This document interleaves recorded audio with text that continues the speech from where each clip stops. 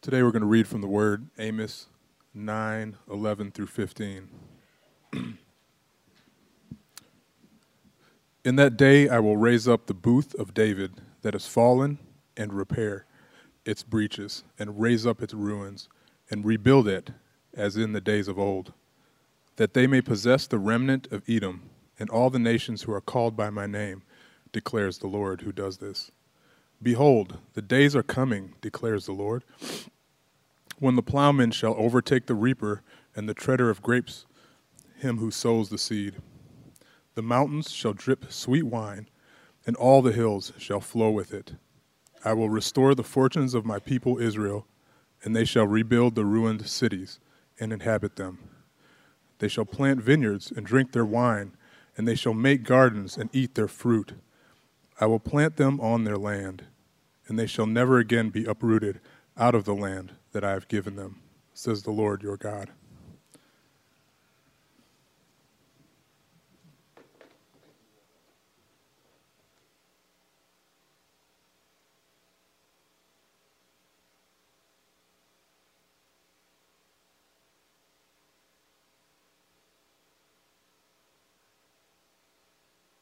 Testing. There we go. There we go. Good morning, everybody.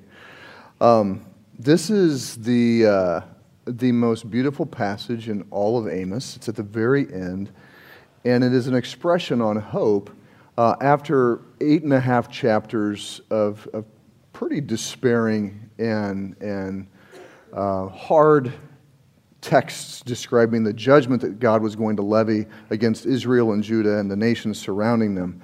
And so it's a great message of hope. And last week we did a review, but I want to start the series out with a strong message of hope and what Christ is trying to strengthen our hope in.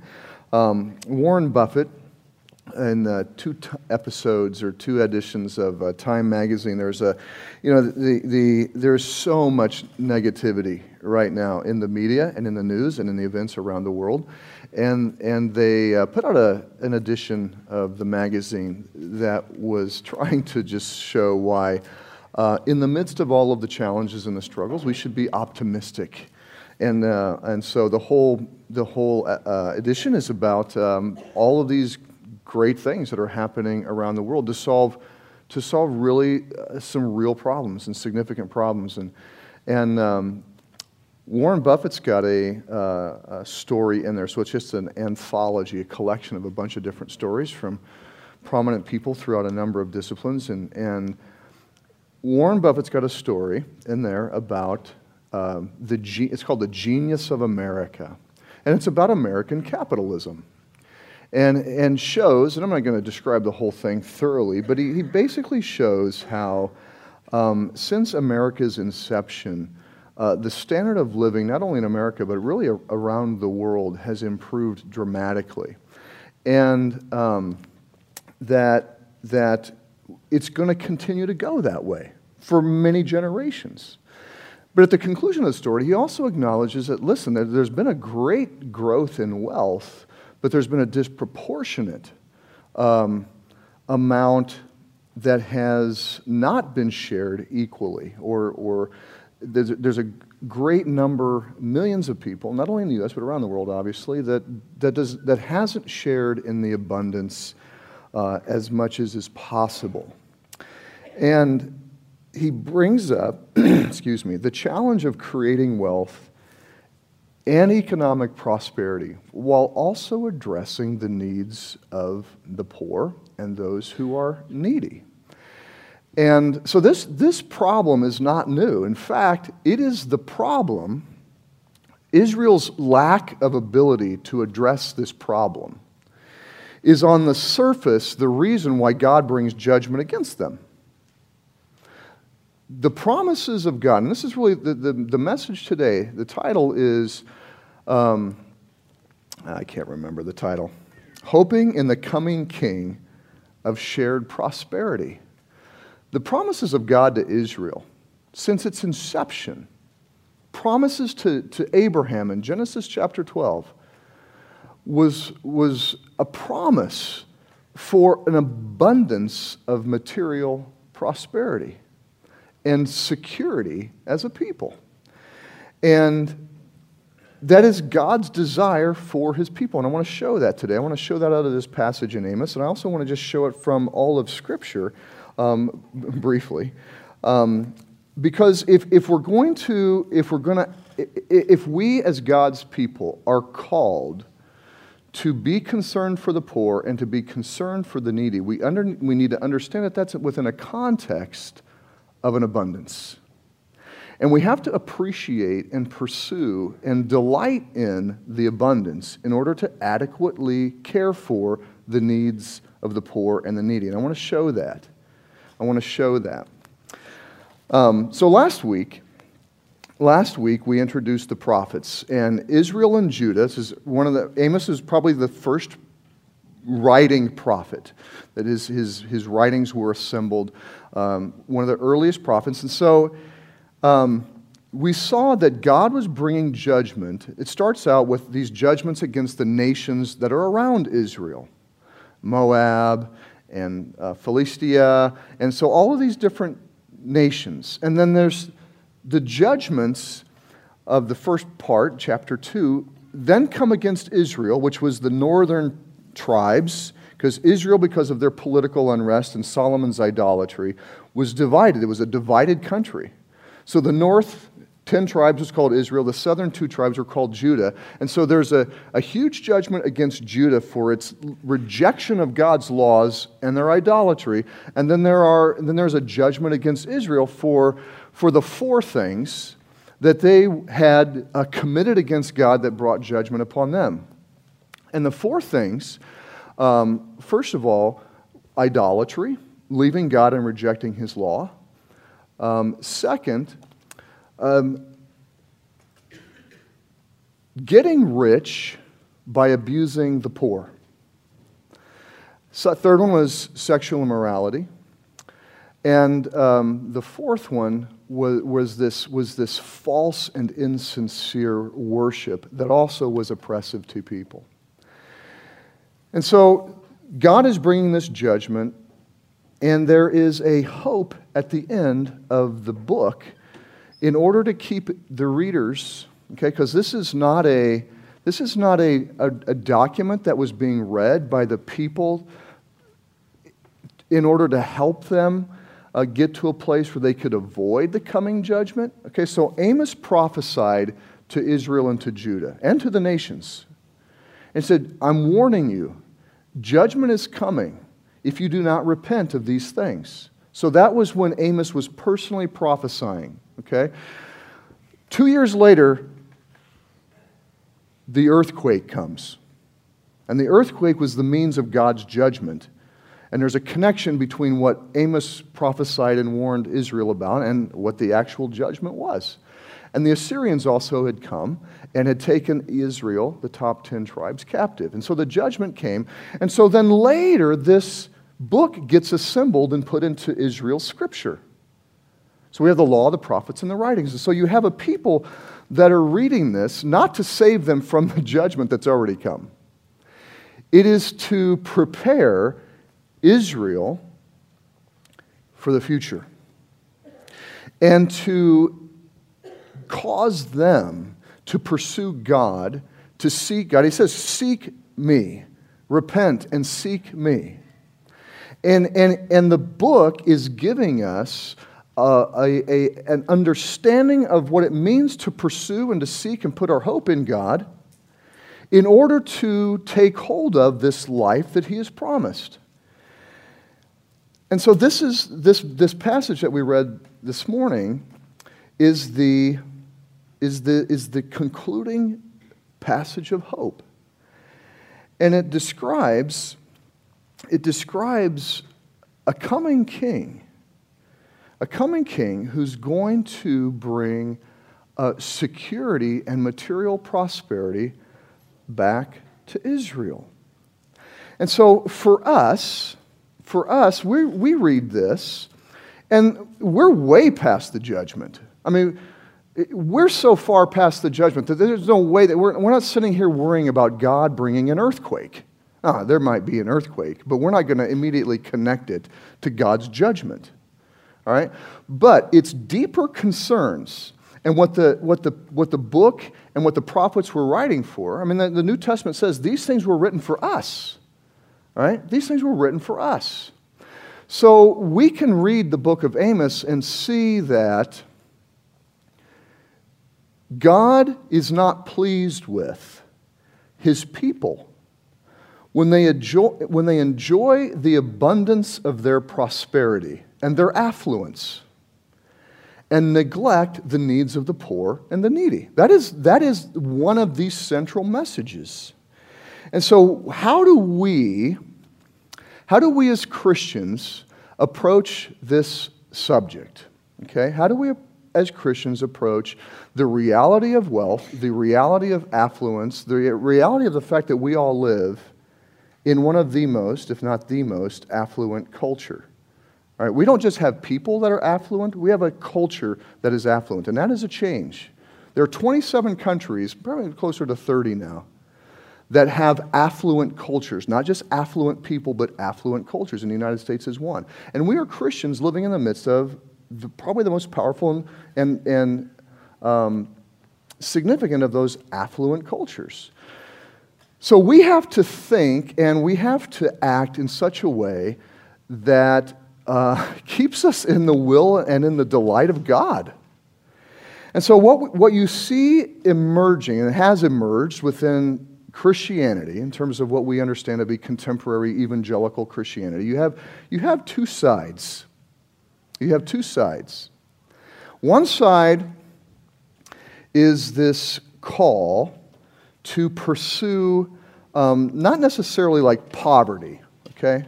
I mean, when the Catholics the priests would have to take a vow of poverty. We don't have the pursuit of poverty as a goal, but there is a side that encourages and preaches and teaches minimalism. Minimalism as the goal. So the new monasticism, a lot of the writings of Ron Sider, who wrote the book, very influential book, Rich Christians in an Age of Hunger.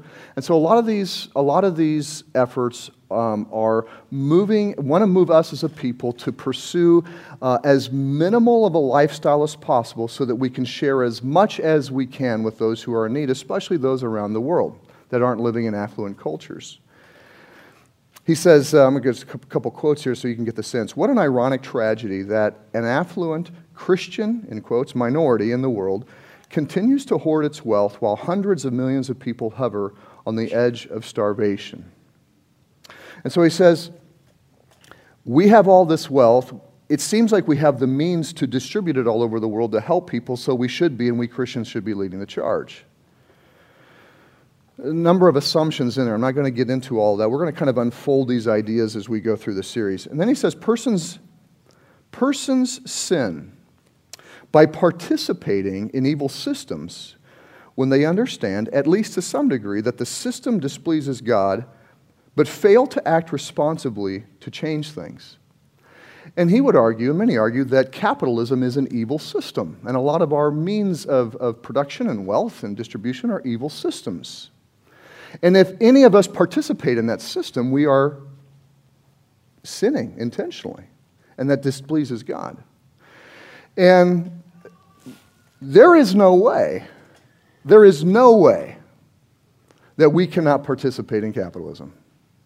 All right? No way.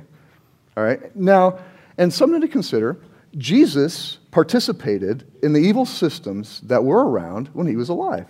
See, Jesus was a tradesman. We often think of Jesus as this poor, homeless guy, right?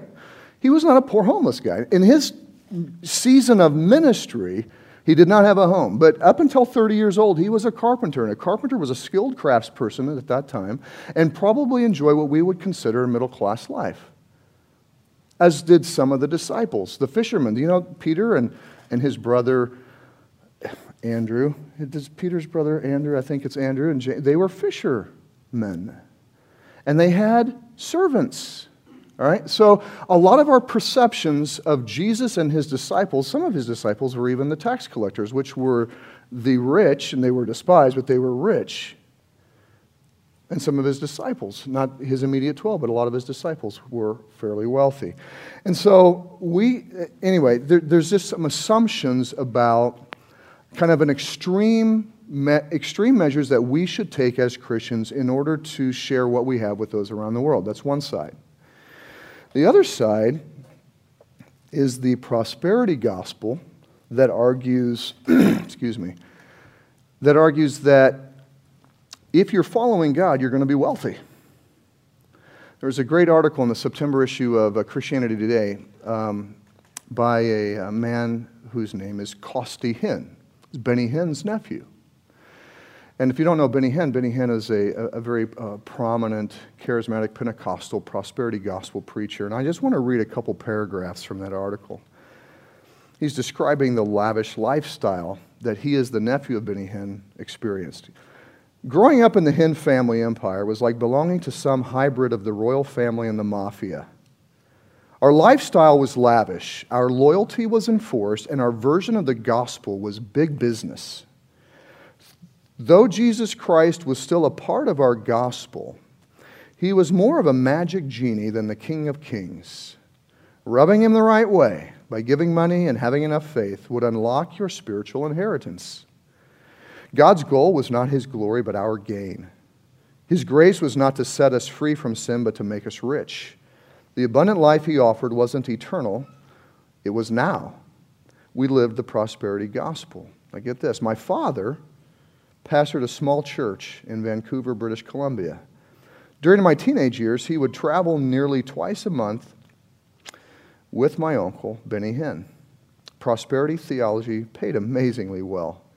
We lived in a 10,000 square foot mansion guarded by a private gate, drove 2 Mercedes-Benz vehicles, vacationed in exotic destinations, and shopped at the most expensive stores. On top of that, we bought a $2 million ocean view home in Dana Point, California, where another Benz joined the fleet.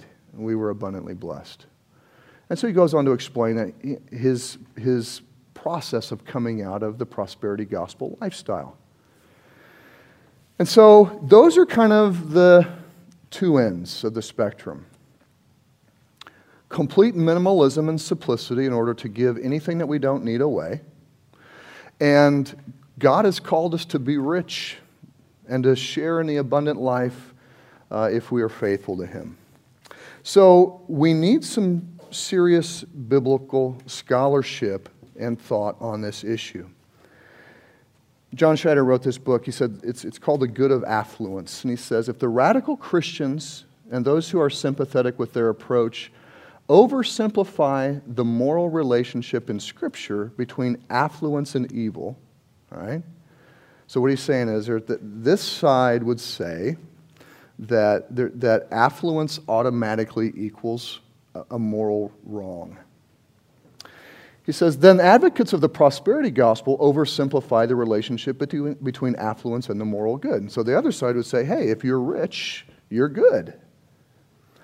And, well, as we shall see, they both greatly oversimplify the teachings of Scripture and underestimate the role of culture in making wealth possible.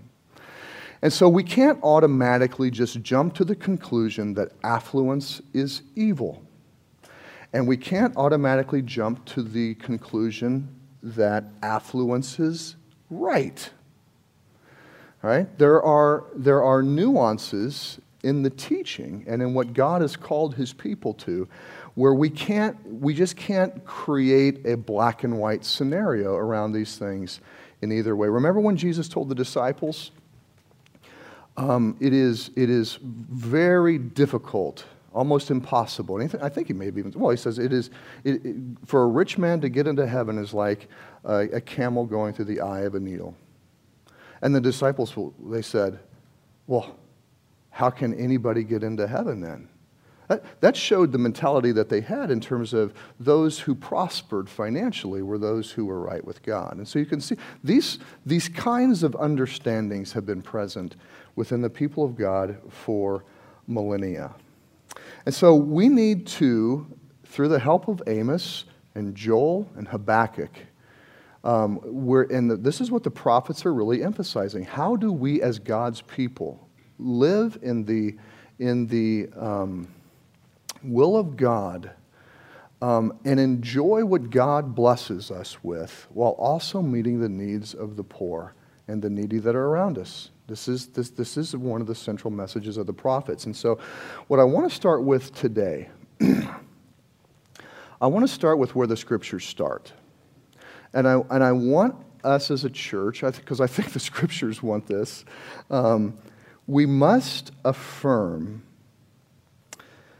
the scriptural teaching that it is a good thing to delight in material prosperity. It is a good thing for us to delight in material prosperity.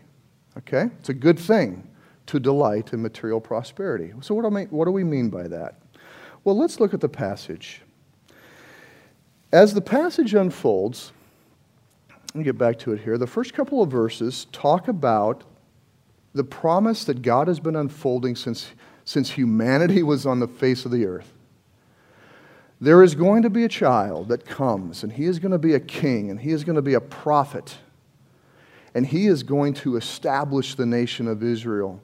And the nation of Israel, under this king, will rule the rest of the nations for eternity in security and peace and prosperity for all of those nations. That's the promise of the message that is the message of the Bible. We know and understand that promised child to be Jesus of Nazareth. He was indeed the Messiah.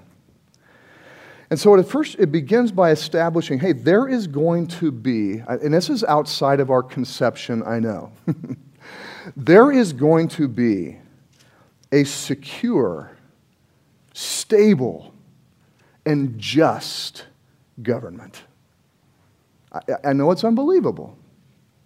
There is going to be a powerful, just, stable, and secure government. That is the first thing this passage is teaching.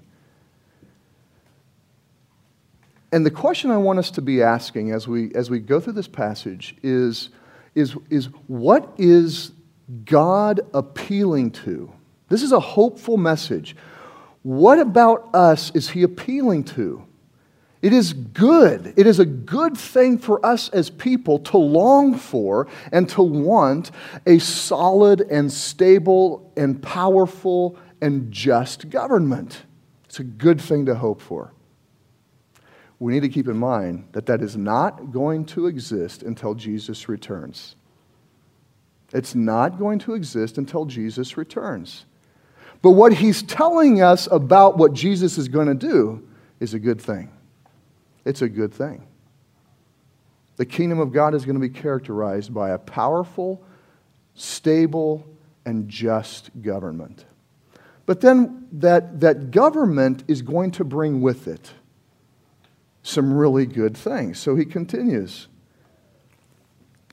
Food will be abundant. Okay? It's not just going to meet the basic needs. Look at it. The plowman will overtake the reaper. Okay, so if you don't know what those terms mean, if you've never been around a farm, here's what that means. When you're a farmer or a gardener, right, the plowman is the one digging up the ground and planting the seeds. The reaper is the one harvesting. Okay, so we had a little 12 by 12 garden this year, all right, and we were harvesting things right up until the freeze. All right, so here, but the image is this. You're going to be harvesting, and the harvest is going to be so abundant that you're going to be interrupting next season's plowman from starting. That's how abundant the harvest is going to be. Everyone will have more than enough to eat.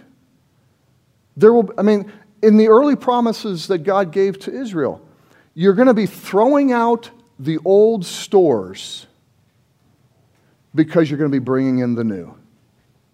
All right? Again, that is not minimalism. That is not just getting by. That is God appealing to what our hearts would like. So much food that we don't know what to do with it all. And then it says that the wine will be abundant. Now, wine is a kind of this broad symbol for just a general prosperity. And in the image that's similar to the plowman overtaking the reaper, we have the treader of grapes is going to overtake the planter. Is that right? The treader of grapes, him who sows the seeds. So the same thing. Same thing. The harvest is so abundant that it gets in the way of those coming to plant the next seasons.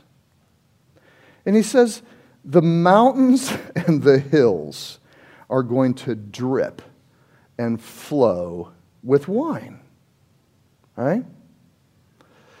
This is what's in, and we read these things all the time in Scripture, but I don't know if we make all of these connections. I certainly don't until I start to meditate and think on these things. The message of hope about Jesus coming is a message of what we would consider affluence. These are things that correspond to putting our trust in Jesus Christ. More food than we need, wealth and prosperity. He says, fortunes will be restored. Here's what the definition of fortunes is. Possessions, materials, and property that will make life easier and more secure. That's what he's saying. I am going to pour out material possessions so that your lives will be easier and more secure. Cities and homes will be rebuilt, and you will live in them. We are fleshly beings. We want homes. We want roads, sidewalks. We want places where we can live and dwell secure, where all of our needs are met. And not just that. We are overwhelmingly provided abundantly for the things that make life easier. That's what we want. It is not a bad thing. And we as a church, and I'm not sensing like we slide to one of these extremes. We're certainly not prosperity preachers, and we're certainly not minimalists. Okay?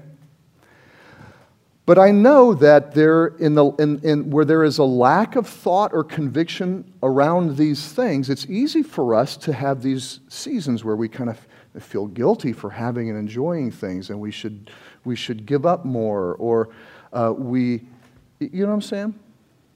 We all should affirm what the Scriptures affirm, and that is the delight in material prosperity, a delight in affluence, and a delight in abundance.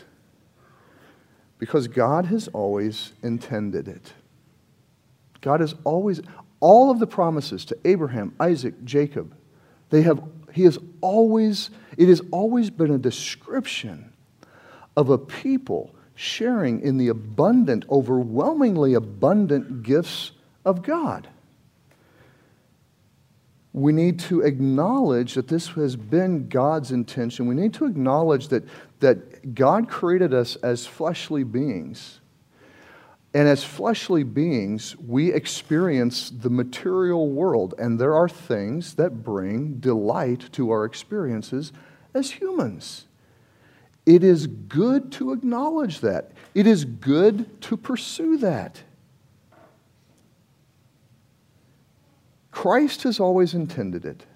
The serpent has always corrupted it. And the work of Jesus is to restore it. The work of Jesus, this is what Jesus is doing. He is going to create a world where abundance and material prosperity is the norm for everyone. For everyone. Amen. Now, I don't have time to get into the stories. I plan to, but we don't have time. If you think about the Garden of Eden, all right? It wasn't minimalist. It was abundance. The promises to the patriarchs, Abraham, Isaac, and Jacob, all right? You're going to be so blessed that all of the nations will be blessed through you. land, descendants, overwhelming prosperity. You're going to be throwing away the old food while you're bringing in the new. The vision in Exodus, I will take you into a land flowing with milk and honey. That was the promise they were holding on to. All right? Deuteronomy, Moses is repeating the same message. Look at Solomon and David, especially Solomon. Because when he says here, I'm going to rise it up and rebuild it as in the days of old. What are the days of old? Solomon. People were coming from around the world to view the abundant blessing and prosperity that God put upon Israel in the kingdom of Solomon. They could not believe it. It was so overwhelming. And that is the vision that God is wanting Israel to get into their minds. Now, there's a challenge. We have the challenge, and we're going to spend the rest of the series on the challenge. How do we affirm that God wants us to delight in material prosperity? How do we affirm that? How do we pursue that? And how do we ensure that God's purposes are at the heart and that we do not enter into the abuses and the godlessness and the idolatry of ancient Israel and a lot of the church? We need to recognize that all material prosperity is a gift from God, and that it also comes because God is at work in the world in all these ways that we don't even begin to comprehend or see. Material prosperity is also a consequence of a lot of cultural, historical, political, and economic influences and forces that you have got nothing to do with. And we are all participants, and every single one of us in here that enjoy the material prosperity of America are enjoying it because it's America. And if we were born at a different time or a different place, our circumstances would be much different. And so what you have is not yours.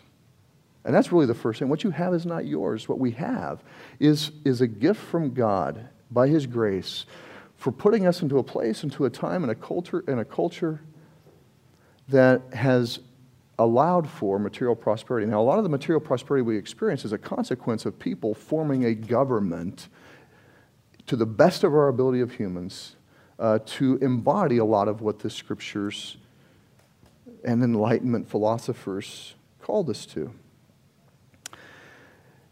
And then while material prosperity is God's ultimate vision for humanity, it is not promised. It is not promised to everyone. And it is not a measure of our faithfulness to God now. There are at times, all right, and throughout all of history and God's people, there are people in that God wants to be poor. Right? We can't assume God's will is for everyone to be rich. Okay? These are just some assumptions I'm throwing out there. But to have and aspire to that material prosperity, I'm not talking about we're going to leave the series of the prophets all striving to be rich. It's not what I'm saying. Where I want us to be is acknowledging that it is God who has put within us a desire to experience material prosperity. And that these things are the types of things. We don't hope in these things. We hope in the King who will provide these things. And it will be provided for everyone when He returns. But it is not something that we are to think negatively about if we happen to have material prosperity now. And ultimately what we want to see, and what we see in the Gospels, what we see in the book of Acts, what we see in the New Testament, in the epistles, and all the narratives, in the book of Revelation, we know that some in the people of God will be what we consider affluent. It's just going to be the case.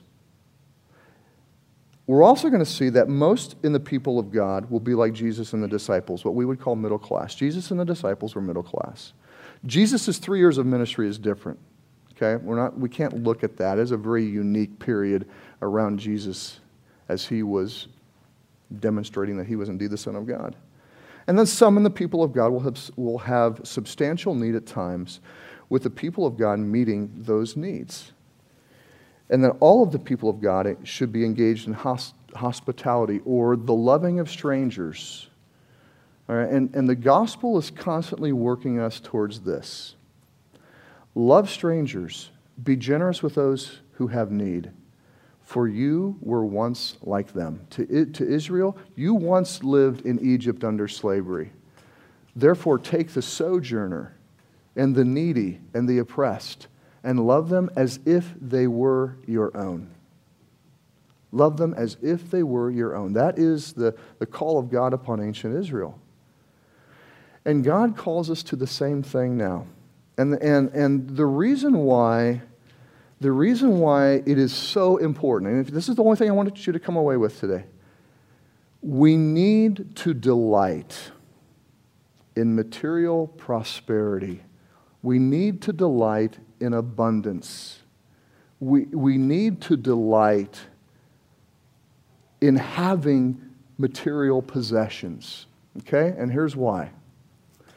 2 Corinthians chapter 8. Verse 9, for you know the grace of our Lord Jesus Christ, that though he was rich, yet for your sake he became poor, so that you, by his poverty, might become rich. And he put those in economic terms.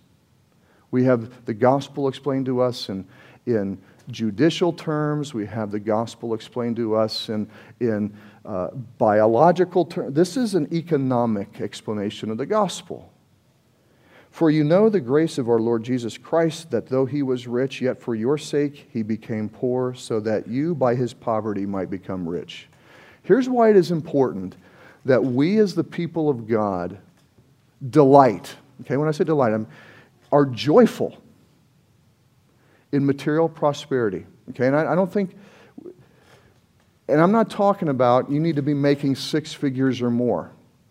All right? If you have a home that you enjoy and find restful, if you have enough food and clothing to take care of your needs, if you enjoy some things in this world that aren't required for you to survive, if you enjoy going to movies or driving a car or reading books or reading nice food or drinking wine, all right, whatever it may be, all right, you need to enjoy those things and be confident in God's desire for you to enjoy those things.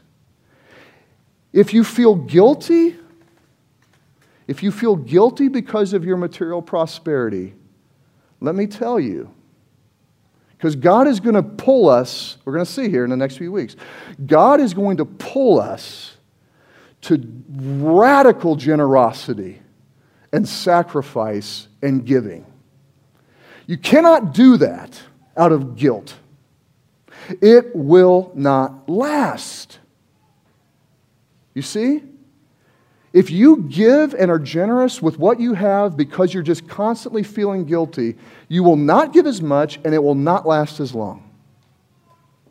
You have to delight in the material prosperity that you have in order to generously share with those who don't have, because you want them to have the same delight in material prosperity that you do.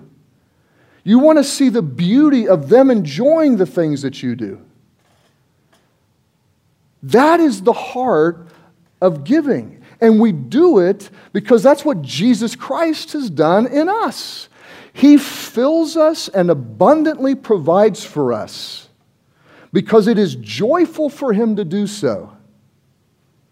And so we, full of the joy of experiencing God's blessings upon us, whether they are material or whether they are spiritual, out of the overflow of that joy and what we are experiencing, are we able to then generously give without stopping and without limit until we see Jesus. That is why we have to enjoy the blessings of God. It is the only way that we can keep giving and giving and giving and giving and giving. And the promises to the disciples, remember what Jesus said. He said, those who have given up homes and family and wealth for my name's sake and for my purposes will not only enjoy those things 100-fold in the kingdom of God, but will do so even now.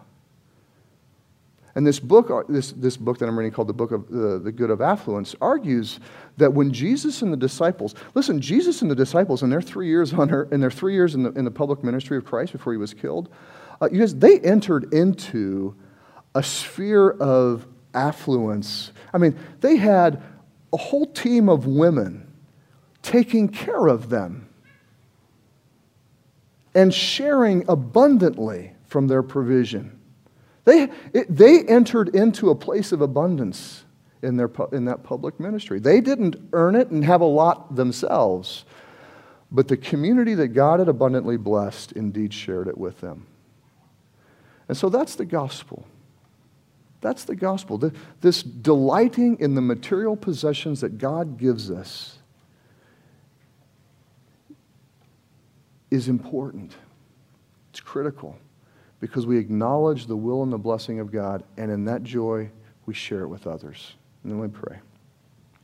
Lord God, thank you for the beauty of the gospel and the beauty of the message of the word, and the way that affirms so much of what it means to be human. But God, we understand that we have the flesh, and that the flesh is going to pull us towards the abuses and indulgences that we see here in Amos from the nation of Israel. And so, God, we pray that you would help us to indeed delight and find joy in what you provide in all ways, and that you, God, would continue to move us towards generosity and hospitality and loving strangers as well. In Christ's name, amen.